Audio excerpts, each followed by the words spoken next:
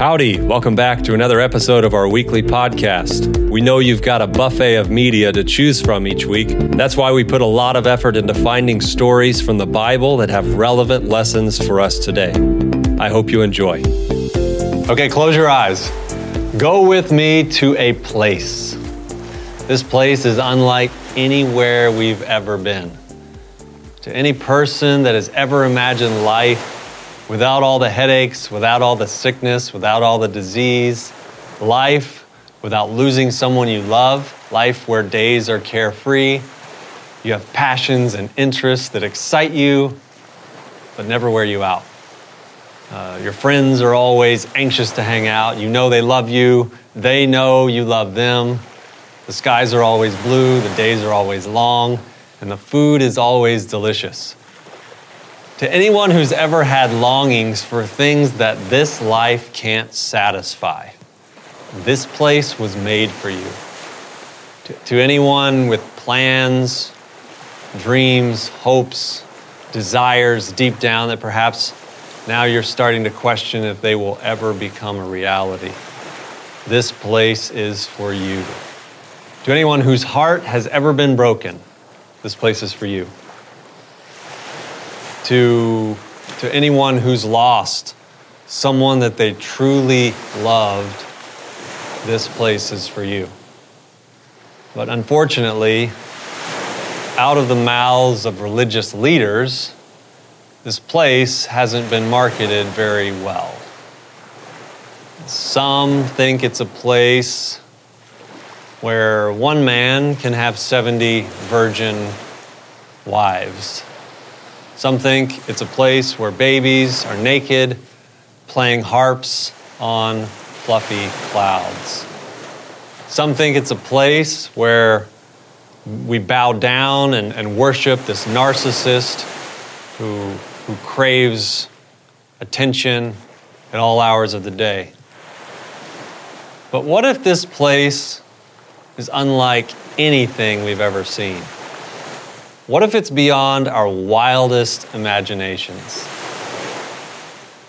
I'll admit this week, I started to think about this place. Because you look around the current reality and you can get a little discouraged.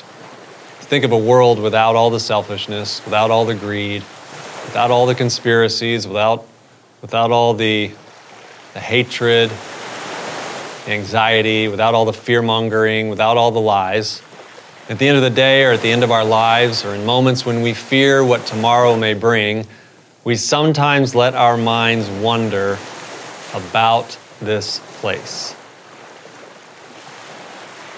You know, I just wonder, could it be as good as we create it in our minds? Could it be as great as if I was in charge to design it? Could it be that amazing?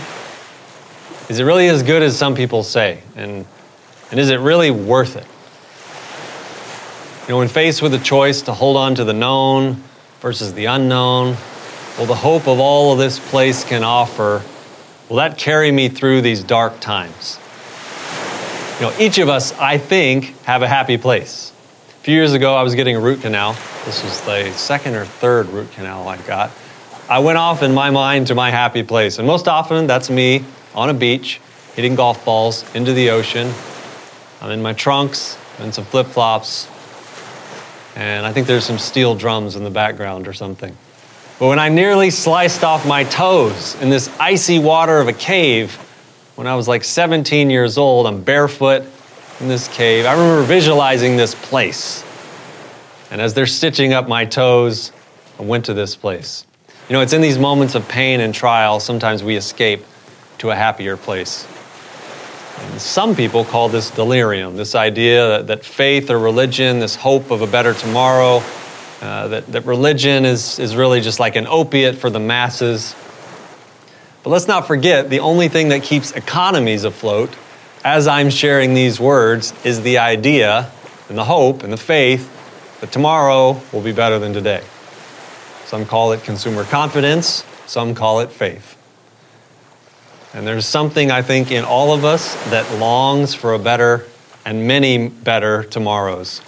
You know, as I was looking at the news this week, reading articles, watching videos that friends shared with me. It's nice to have friends share all these things with you. I'm really grateful for my friends who do that. My emotions were all over the place. Some of those emotions were anger, sadness. I was a little disheartened at times. Sometimes I was at peace, inspired, then shocked, then full of hope, and totally perplexed. Maybe you had some of those feelings. I've seen so many articles, posts, presentations where people are sharing messages of peace and comfort and encouragement. And all these people, I'll assume, they were doing it with sincere hearts, desiring to help people through this unprecedented moment. And to hear from friends and others who are really experiencing anxiety this week, I heard their despair and their frustration, and I at times thought, the only thing people need right now is hope. Just give them some encouragement. And it's more of a task than I ever realized to prepare a heartfelt message each week that inspires people with the hope of a better tomorrow, and that encourages people as they face, as I face the battles and trials that each week brings. But as I mentioned in the message last week, there's something about being vulnerable and being open to listen to new ideas in a moment of crisis. That when we are in the hustle and bustle of life, we don't slow down long enough to listen to or consider. I don't really have time for that.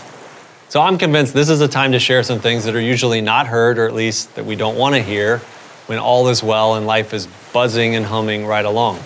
Clearly life has slammed on the brakes.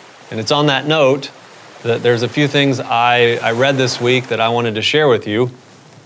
One of them was in the book of Jeremiah, chapter 6, and starting in verse 13. It says, "Because from the least of them, even to the greatest," some versions describe it, the least of the greatest, their lives are ruled by covetousness or greed. From the prophets to the priests, they're all frauds. They're all fake. Then verse 14 says, they offer superficial treatments for my people's mortal wound. I love how one version says it. Then it says this, they give assurances of peace when there is no peace. Or it says, peace, peace, when there is no peace. And so what I'm about to share with you is going to sound like I'm talking out of both sides of my mouth, but I'm just asking you to hear me out for a few minutes and see if there's something in the middle that may be worth considering. We just read that verse that describes this scenario where religious leaders are saying, peace, peace, when there is no peace. Telling you everything's going to be okay when that may not be the reality. So there's this moment. Jesus and his disciples are about to cross over a lake.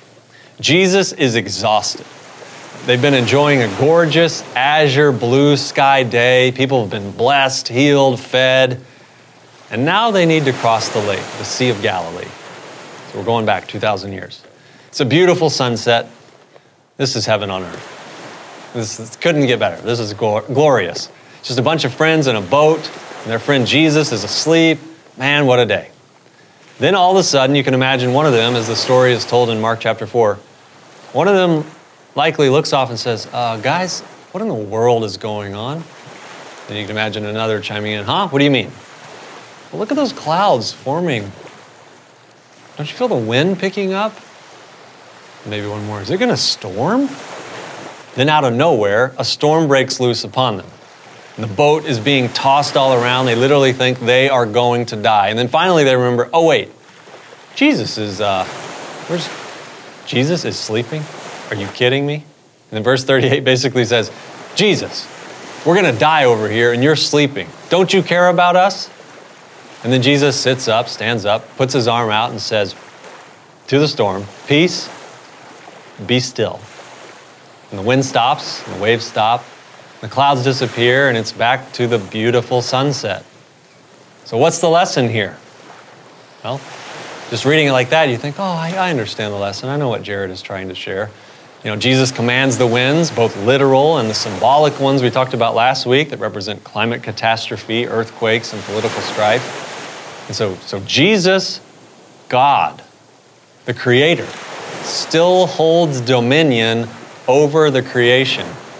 And that should give you some peace. That should give me some peace. The other lesson is when we are in a crisis, don't forget Jesus. He never forgets you. Don't think He's ignoring you. All we have to do is reach out to Him. Sometimes we forget He's around. Ask Him for help, and He promises that He will be there for us. But that leads me to something that has really made me mad this week. I feel like I've heard too many people, even people at the very top of large Christian denominations, saying all but peace and safety. Go back to sleep. Peace, peace, this will pass. As if to say, folks, this is a storm, but don't worry, Jesus will calm it down and the sun will come out again. And I am all for positive thinking. I'm all for grounding ourselves with the hope of a better tomorrow. But what happens if tomorrow is worse than today? What happens when there's that hiccup in the cycle of life and tomorrow is not better than today? Does Jesus ever warn us about those times? Does He prepare us for times when, tomorrow is worse than today? Well, we do have some statements. One of those is in Matthew chapter 6 and verse 34.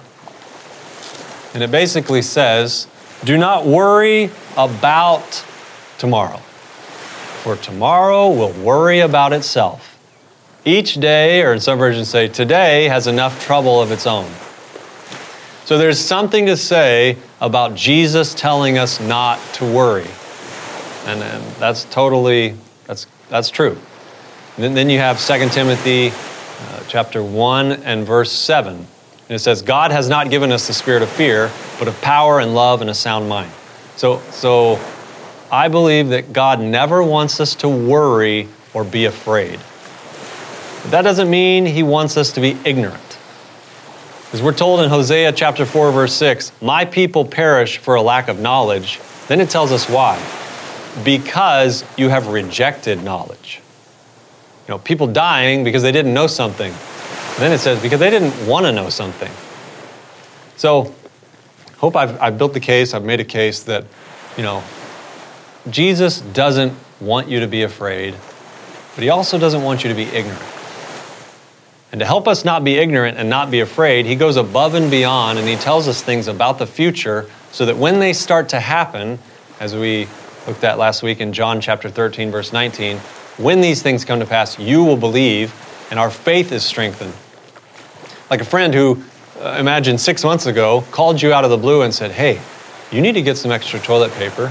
You need to save some extra money on the side because a crisis is coming. Now at the time you could have said, why are you trying to scare me?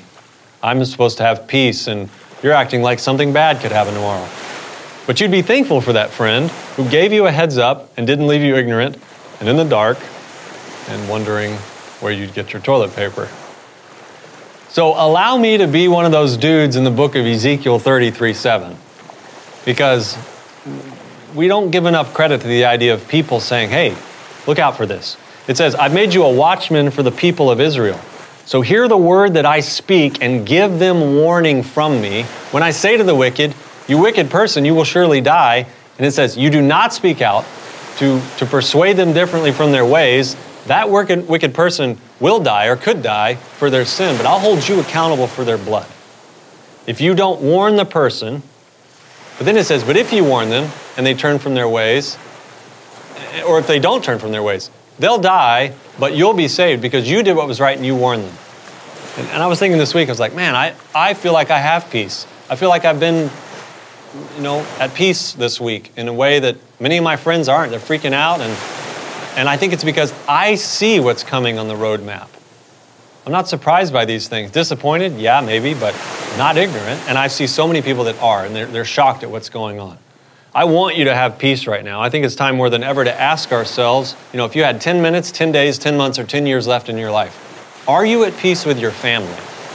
Are you at peace with your friends? Have you reminded people how much you care about them?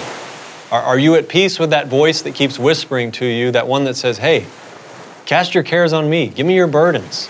I can get you through this crisis, but you've got to be at peace with me. And really, no one can know of that deep inner peace more than you. You know if you've got it or not. And if you don't have it, listen, you got to find it. You got to stop everything until you have it. You can try and be prepared all around you with all the physical things, but if you don't have that peace, Jesus says in John chapter 14 and verse 27, "Peace I leave with you, my peace I give to you. I don't give it to you like the world gives it to you. So don't let your hearts be troubled and don't be afraid." Then he says, "You heard me say I'm going away and I'm coming back to you." Then verse 29 says, "I've told you all this before it happens, so that when it happens, you will believe." Not that you'd be afraid, but that you would know that it could bring some peace if you want it. And I think that's where I'm conflicted right now. So I want to introduce some things to you that I think I need to share more about next week, things that I feel like I'm clear on, things that by knowing them give me peace, but other people hearing about them likely could terrify them. And I thought of it like this. It's kind of crazy. Imagine you and I are going on a ride in a Hummer through the jungle. And this is my favorite thing to do. I take my friends on wild rides through the jungle. I know every turn. I know when we jump over the canyons. I know when we dodge these big snakes. I know when we pass through a thunderstorm. And this fantasy land of my imagination is so clear to me because I've walked through it. I've seen the map and I'm ready and I'm not scared. And I do this all the time. But you, oh man, there's a strong chance you just heard, hey, this guy takes people on rides through the jungle, and not long after our journey begins, and maybe you jump in the Hummer with me, you start freaking out, screaming, "Let me out of the car! I didn't sign up for this." You didn't want to be a part of this. And whether you like it or not, right now we are en route. I know what's coming, and unfortunately, most people don't. You deserve to know what's coming too. And so what is coming in our near future? Some future that is a reality soon. I think it's a future that's been delayed a long time. I think it keeps getting delayed in mercy, as we talked about last week. And it can only be delayed for so long. And we can't take it for granted that a few more years will come and will always come. And I just need to get my retirement back and then I'll be fine. There's too much written in Scripture that says eventually time does run out. Earth's ecosystems do collapse. And then we got to escape before it's too late. So the most upsetting thing to me that I heard this whole week was messages from well-meaning students of prophecy, students of the Bible, who kept saying, "Jesus is coming, nothing to worry about. Peace, peace, it's all going to be okay." And no one in good conscience can read the words of the last few pages of this book and say that humanity goes from one side of the lake to the other without passing through a storm. Unfortunately, Christianity is poisoned with that teaching right now, that we'll escape any type of crisis, but that's not true. That's not what this book says. It says Jesus goes with us through the crises. And don't think for 1 minute that we go from this current reality to seeing a fluffy cloud in the sky and Jesus whisking us away from all this chaos. Because Jesus doesn't say that, the Bible doesn't say that, and anyone saying that is one of those prophets or priests in the book of Jeremiah that we read earlier, crying, "Peace, peace," when there is no peace. And they are not being faithful watchmen. And those who are lost, blood will be on their hands. And for me to sit here and tell you everything's going to be okay, it's like telling a baby to take a pacifier if the house is burning down. The reality is, if you hold this book to be true, we're told a time of trouble is coming on the world such as never was seen since there was a nation.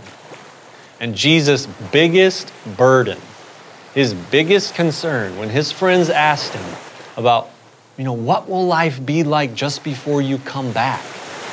And his response in Matthew 24 is, "Don't be deceived." As if he knew deception and lies would run wild and everyone would be terrified by fear.